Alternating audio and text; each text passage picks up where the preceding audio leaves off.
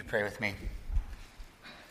God and Father, as we come to reflect on your word, I just pray that you might be near to us, be teaching and instructing us, helping our hearts to just grow in understanding and repentance and faithfulness. Be with all of us sinners as we sit under your word, that we might listen and hear it. Be with me, a sinner, as I preach it. Pray all of these things in the name of Jesus Christ. Amen. So we've been preaching through the book of Romans, which some of you might be raising your eyebrows because Matthew 4 is not part of the book of Romans. And you might notice we haven't this Sunday, and we're actually not going to for the next couple of Sundays either. This is an FYI. So Lent starts this Wednesday, which is the season before Easter, and we're going to be doing a Lenten series from the end of the book of Matthew, reflecting on some of the kind of last stories and sermons that Jesus preaches. And after that, we will come back to Romans, so don't worry, or worry, I guess, depending on how you were feeling about the sermon before now. But a couple words of explanation about that. This morning, I thought, since we haven't spent Lent together before, because I started here on Easter Sunday of last year, that it might be worth taking a sermon to reflect on a few things. First, just a word of explanation for you guys about what that word is, right? So there are certain seasons and special days that the church historically has kind of marked off to focus on different parts of Jesus' life and work. Some of those everybody basically in the world that we live in recognizes, like Easter and Christmas. Others you're only going to find in very certain churches, like Epiphany and Pentecost and Ash Wednesday and All Saints Days. And you'll notice different churches recognize more and less of those parts of the church here, right? So for instance, if you grew up in like a Catholic or Anglican background, you might feel like every other week there was some saints festival or something. There are certain Bible churches on the other side of the spectrum that won't even celebrate Christmas because they view it with suspicion. And the rest of us fall somewhere in between. And so just a word of explanation about that in general. I think there are two mistakes that you can make when you get to things like the church calendar and an idea like Lent. Two mistakes. One is to treat them legalistically, to see them as something that every Christian has to observe and observe in a certain way. And that's a mistake because it goes beyond the Bible. It's always a sin to bind people's consciences beyond what Scripture commands, and there is no verse that says on the first Sunday after the Paschal full moon, thou shalt celebrate Easter, or anything like that. Lent and Advent and Christmas and Easter and all of the other things that we mentioned, they're tools that were created by the church, not rules that we have to follow. But they are tools, and they can be very useful tools to us. It is just a basic fact of human life that if you don't set aside time to do something, it's not going to get done, right? I mean, if there's a hobby that you want to take up, or that room that you want to get clean, or that junker project car in your garage that you want to fix up, or whatever it is, if you don't kind of set aside specific time to work on that thing, right, it's not going to get done. And the church calendar is meant to kind of work as an acknowledgement of that reality, which is to say that it's trying to set aside seasons that it says are to celebrate, and seasons to mourn, times to reflect on Jesus' birth and life and death and resurrection and reign and return. That it's trying to say that there's these times throughout each year that we can spend thinking about those things, and it's useful to think about them. So the church calendar is not something you follow legalistically. It's meant to serve us, not be served by us. I mean, just speaking practically here at Kish, there will be times, we'll always recognize like Easter and Christmas and some of those major holidays. You notice that some years maybe we'll preach a special sermon for Pentecost or Ascension Sunday, and other years we won't, just based on kind of a prayerful sense of what's useful. But it is something that's worth thinking about, okay? And all of that said, the season that we're about to enter into in the church calendar is the season of Lent. And so before we start Lent, I want to spend a little time talking about it in particular. Usually, we pick a text and kind of walk through the text, right, on a Sunday morning for a sermon. But instead today, I want us to think about this more general idea. So Lent in Christianity is the season of darkness and longing, this season of looking forward to our need for Christ's death and resurrection. And practically, it's been a season of prayer and of fasting. Prayer and fasting. Now, prayer is pretty familiar to us, although there's always more to be said. But the idea of fasting is the kind of thing that, maybe you know exists in the church if you've been around the church, but that can be really weird to us. Some people keep these certain Lenten fasts, and other people don't. But many of us have questions about where that comes from biblically and what that all means. So this morning, rather than just kind of walking through a single text, what I want us to do is spend a little time trying to summarize what the Bible says about fasting.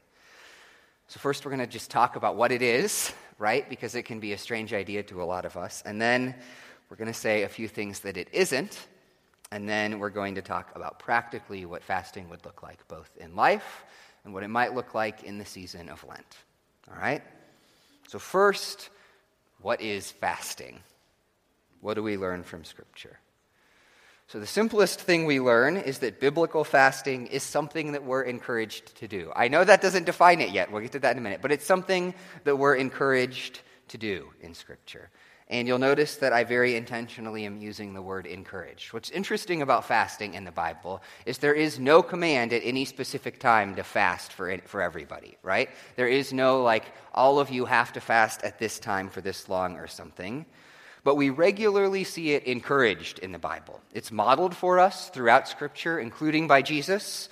Our text this morning, right? This is right as Jesus is about to start his earthly ministry, and what he does is he first goes into the wilderness and fasts. So from Matthew 4, then Jesus was led by the Spirit into the wilderness to be tempted by the devil, and after fasting 40 days and 40 nights, he was hungry. Now, that fast is something more than just a spiritual discipline in this text, and we're not going to reflect on that. There's this kind of reenacting of Israel's wilderness journey and temptation in Jesus doing this. But it does also show us that fasting is something that Jesus does, right, and seems to think is important. And he tells us that it's important. One of the interesting things about how he treats fasting is that while Jesus never commands it at a specific time, he seems to assume that it's something that at times all of his followers will do. So, for instance, in Matthew 6, he says, when you fast, do not look somber as the hypocrites do. And he goes on to give some commands that we're going to come back to in a minute. But when you fast, right, is how he starts. Not if you ever might decide to, but when. Or Luke 5, the Pharisees demand to know why Jesus' disciples aren't fasting with them right now. And Jesus says that they aren't because he's here on earth with them, basically. He says when the bridegroom is at the party, you feast, right? But then he says, but the time will come when the bridegroom will be taken from them, and in those days they will fast. In those days, when Jesus isn't here on earth with his disciples, which is now, fasting seems to be something that he expects his disciples to do. And we see fasting modeled in the example of the early church. They regularly engage in prayer and fasting. For instance, Acts 13, while they were worshiping the Lord and fasting, the Holy Spirit said, set apart for me Barnabas and Saul for the work to which I have called them.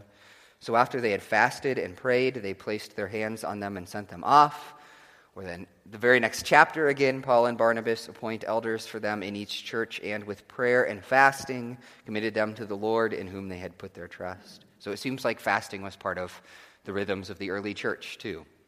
So all of that means it's probably something that we should think about doing at times. If Jesus speaks that way about it and we see it modeled that way, then while it's not a command that we can give at any specific time for everyone, it's something that all of us should think about doing at some point, okay?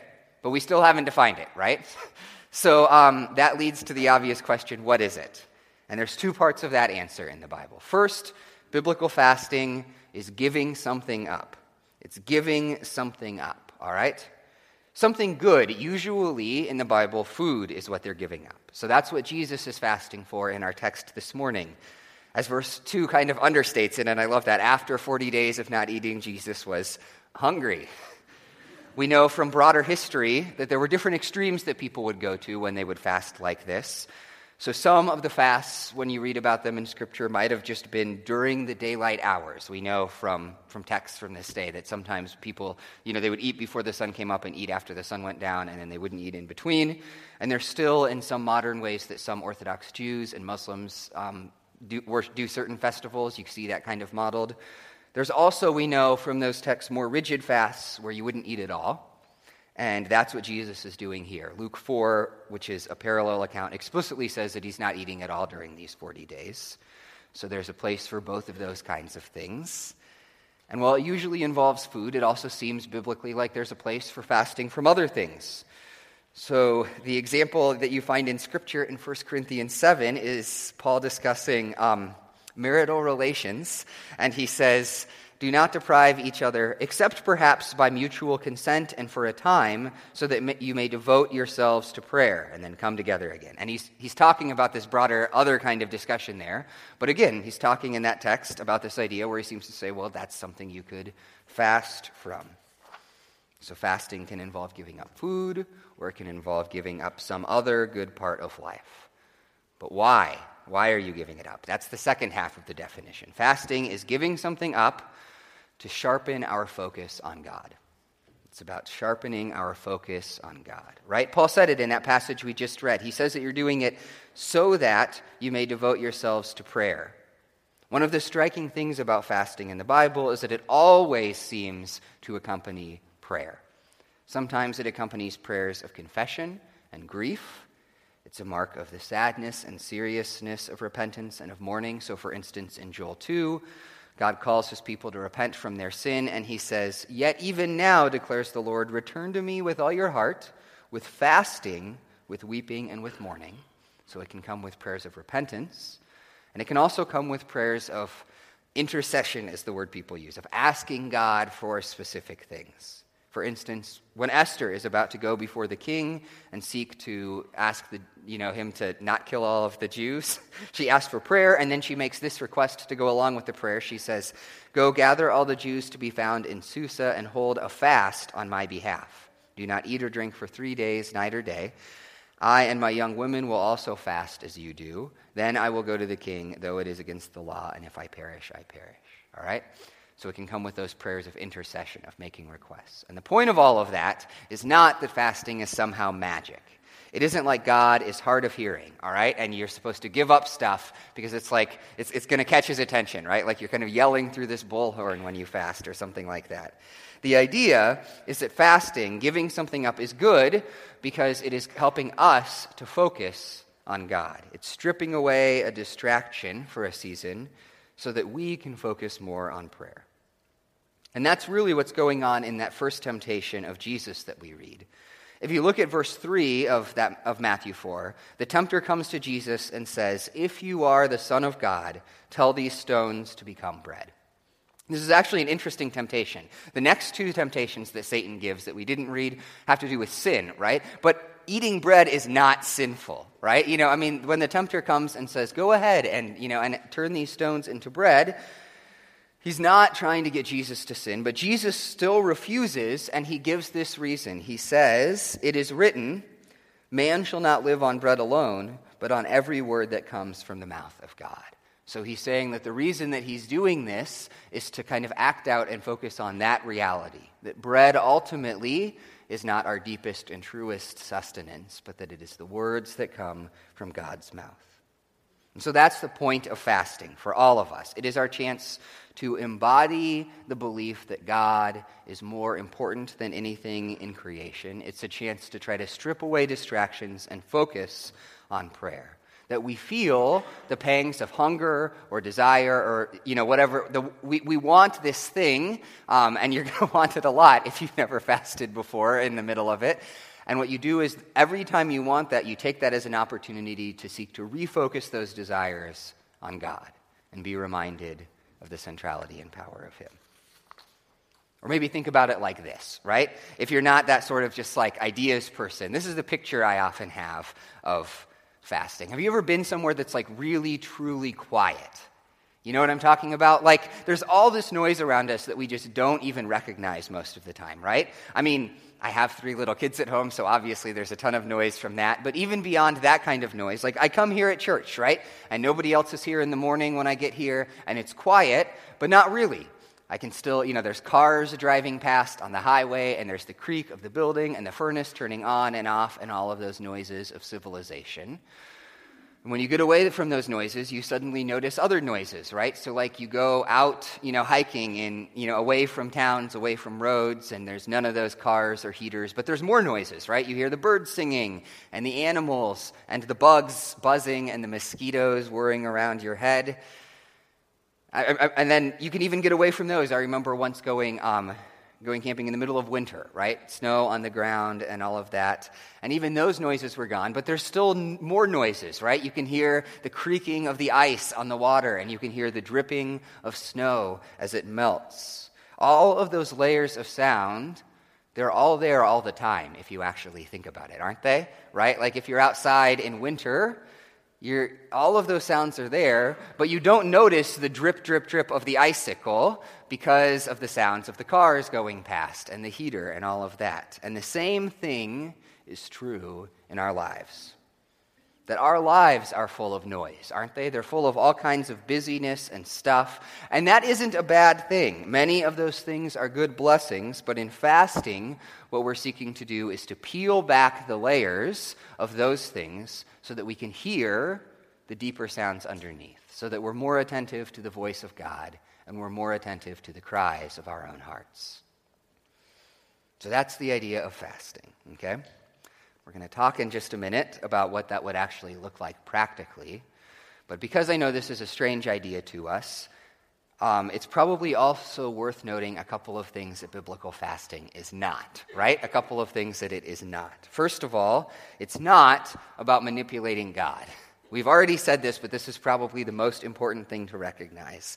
We are not giving up something as a bargaining chip, okay? It's not like, God, I really want you to do this thing for me, so I'll give you steak in exchange for doing this thing for me, all right? That's not how fasting works. Not showing off our self-discipline in order to impress him or demand something from him.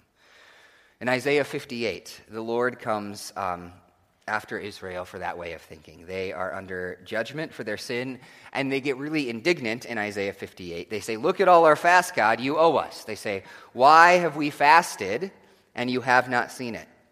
Why have we humbled ourselves and you have not noticed? They're saying, God, we're doing all this fasting stuff. It's time for you to uphold your end of the bargain. And God comes back hard against that attitude.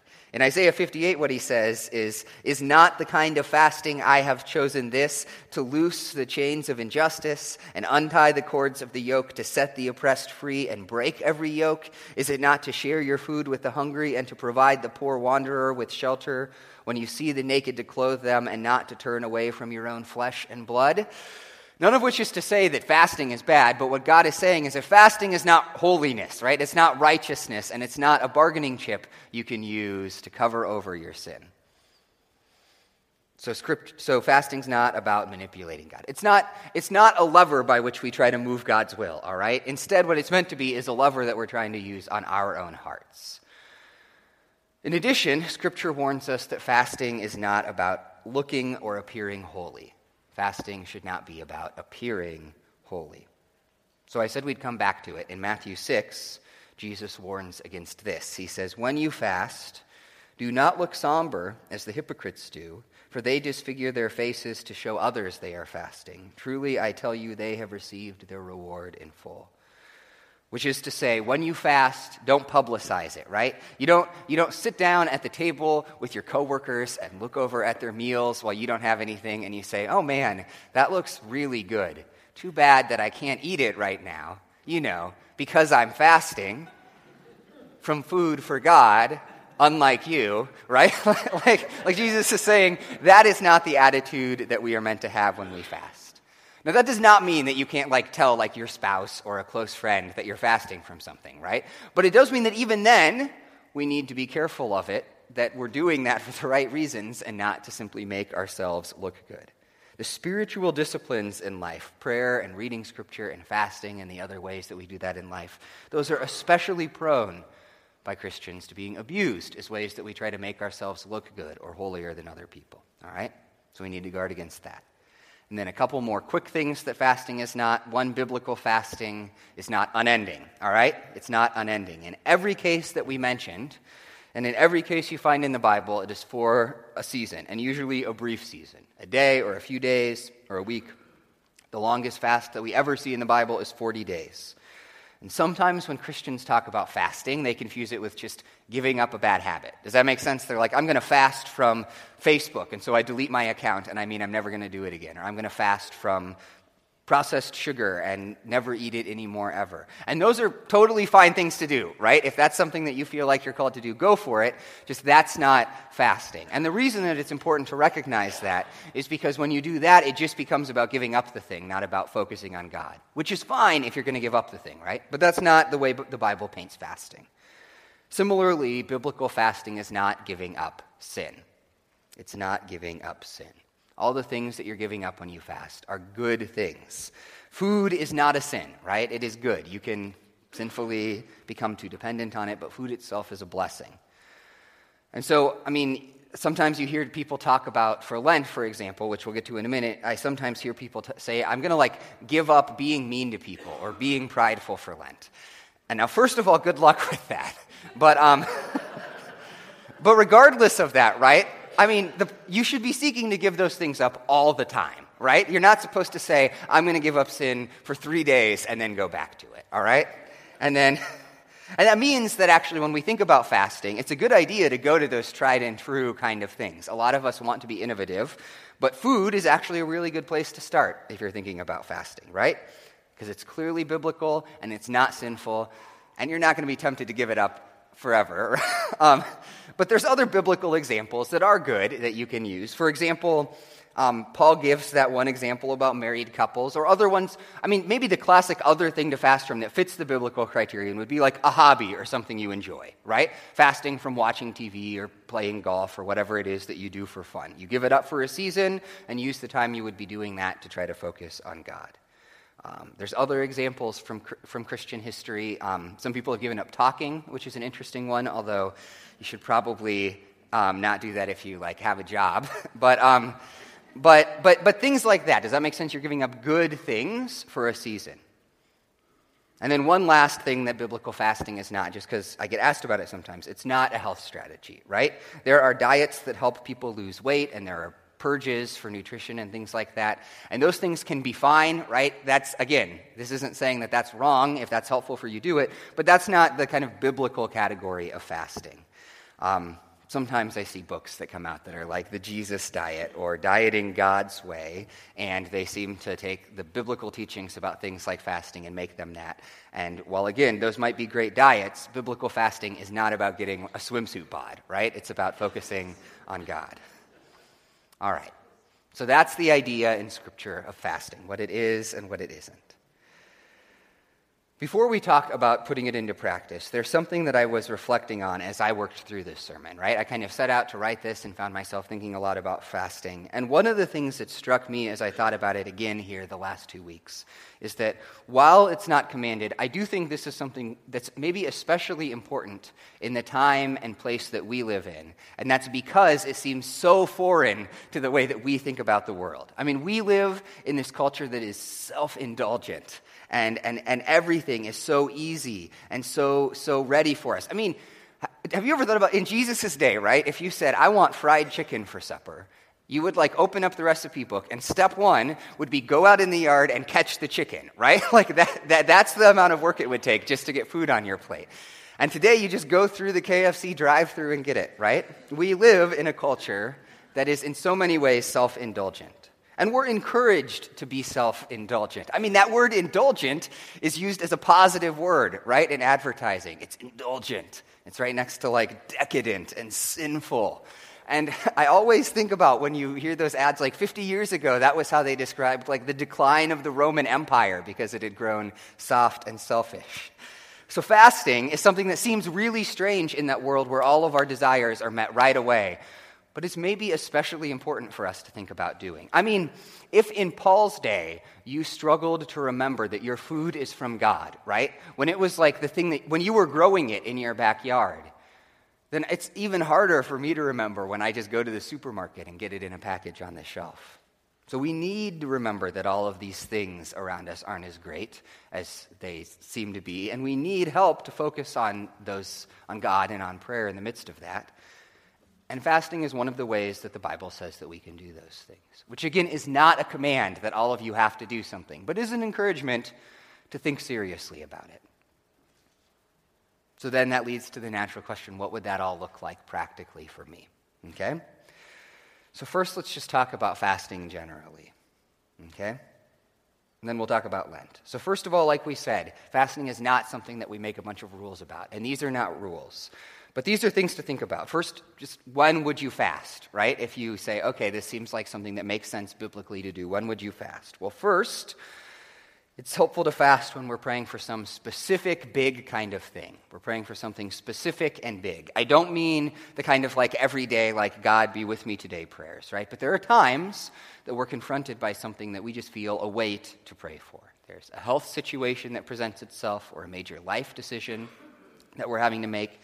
And it is very biblical in those times to seek to sharpen your focus on prayer and your attentiveness to God's voice by fasting for a period of time. It's also very biblical to fast when you are deeply convicted of some sin. And again, there's a daily kind of repentance and conviction that Christians experience, right? Where I see some sin in my heart and repent of it. But, and we're not talking about that. But there are moments in our lives when we recognize some really deep and profound sense that we have been wandering or have been sinning in this really like deep way. And again, it's biblical to take a couple of days and fast as we work through repenting of that sin. And then thirdly, I think it's helpful at a few points in the year to try more generally to set aside specific times where we try to fast. And that's not because there's some specific point that God commands, but it's because, like we said earlier, if you don't kind of make a plan for things, it's really easy for them to just never happen, right? To set aside specific seasons or times. Maybe just to find a day in each year to just try to get away, right? And not like on vacation, but get away somewhere and fast and pray and reflect on the last year and the year to come or something like that. Those are general times you might fast. And then if you're going to do it, a few practical notes about how you would do it. First, decide ahead of time what you're going to do, all right? You should have a definite plan for how long you will fast and what you're fasting from. Fasting, first of all, should never be starving yourself until God answers, which occasionally people kind of slip into, right? Like we said, it's not about manipulating God. You should know going into it what you're doing and how long it's going to last. And then second, be realistic about what you're doing and how long it's going to last, all right? If you've never fasted before, try fasting for a meal or like a day, okay?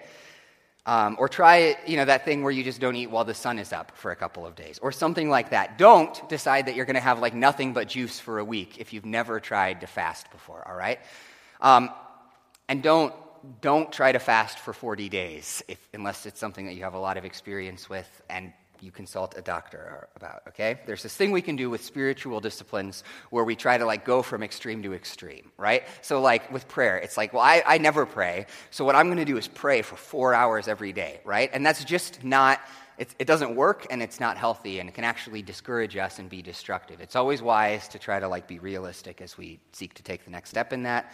And then last, a specific practical piece of advice, make a plan, okay? So if you're fasting from food for a day, make sure that you have a plan to drink plenty of fluids, maybe even some juice or something. And think about health issues when you make a plan, right? If you're diabetic, for example, or have another thing like that, you want to talk to a doctor. You want to make sure that you understand, how to do that in a way that's healthy. And if you're giving something else up, like television or a hobby, maybe come up with a plan to go somewhere else to pray or something so that you're not just like sitting and staring at your television and, and imagining what's happening in that football game, okay? Be practical and be reasonable as you seek to try something like fasting. That's general advice that fits with what Scripture says. And then all of that brings us to the particular topic that occasioned this sermon this morning, and that's Lent, all right?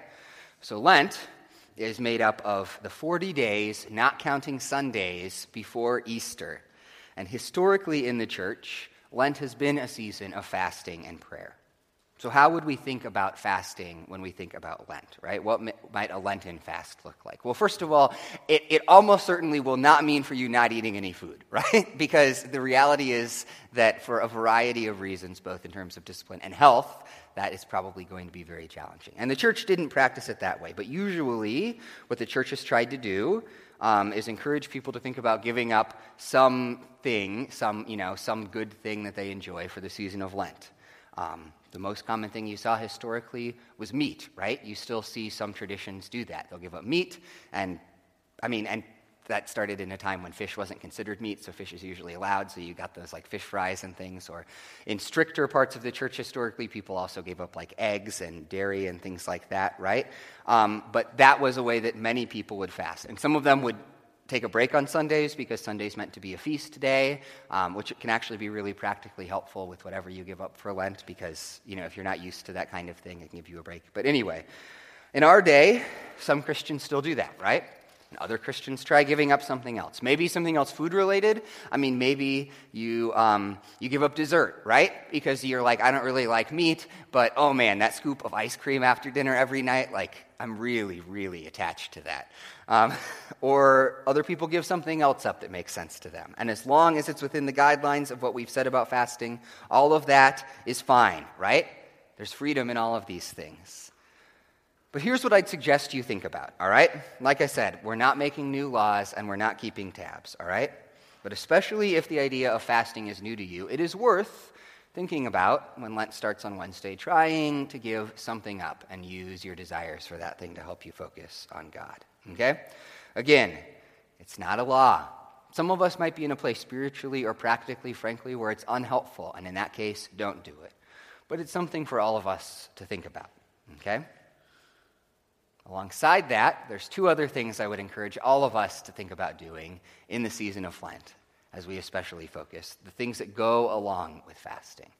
One of those things is to pray, right? Like we said, fasting and prayer go together in Scripture. And while I want to give every freedom when we think about fasting for Lent, all of us could always stand to spend a season trying to focus on prayer, right? Even if we're not giving anything up, it is worth trying to, it's always helpful to say, I'm going to right now really try to focus on spending more time in prayer. So whether you're fasting or not, be mindful of trying to set aside some time during the season of Lent to pray. If you want to join me, like I said during the announcements, I will be at the church at 6:30 a.m. on Wednesdays as one way of trying to reflect that effort to set aside time for prayer. You are not any less Christian or something if you're not here. I always feel that I really want to emphasize that to people. But that's a good time, or find some other time to do it, okay? And if you're trying to fast from something during Lent, an especially helpful practice is to try to use the cravings that you feel over that season for those things as reminders to pray, right? So if you decide to give up like meat or dessert or TV or something, I promise, especially if you've never tried it before, there will be moments where you're like, I really want this thing, right? And just try to train yourself during this season to take those opportunities to say, I'm going to stop and pray for a minute. So that is one of the two things I would encourage us all to do during the season of Lent. And the other thing is to try to make it a time of longing and anticipation. The other reason that the church has always encouraged us to fast, during Lent historically, was to sharpen our appetites for Easter. And not just like sharpen your appetite so that you can finally do the thing that you gave up on Easter, right? But to teach us to kind of like long for and crave the death and resurrection of Jesus. One of the things that's easy for us, I think, as Christians is try to always just skip to the end of the story and never sit in the sense of longing and desire. But as we do that, as we seek to anticipate and look forward to Jesus' cross and resurrection, it actually helps us appreciate the depth of them more. Because ultimately, that's what fasting and prayer and the church calendar and all of that is meant to do, right? It's meant to kind of like help us break through the kind of just noise and busyness and normal rhythms of life and remind us of our need for Jesus. To soften just a little the noise of all the stuff around us and remind us of the things that matter most, of the greatness of God and the love of Jesus Christ, and how in the face of this broken world, it is in his cross and resurrection that we find our hope. That's what we're going to be seeking to spend this time of Lent over the next few weeks together, looking forward to. And that's something that I encourage all of us to just be reflecting on and thinking about as we walk into this season. Let's seek now and in every season to remember those things, that as we live in a world that in so many ways is one of longing and is a fast, we look forward to the feast that rests with us in Jesus Christ and in his kingdom. Would you guys pray with me? Father, I pray that you would just teach our hearts to trust in and hope in you at all times. Maybe especially help us as we reflect on this discipline that you portray for us in your word. Help us to know your grace and welcome, to never make these sorts of callings a way of earning your favor, but help us also just to be mindful of the sinfulness of our own hearts and be growing us in this and every other way that you provide us more and more into the image of Jesus Christ. We pray all these things in his name. Amen. Would you sing with me?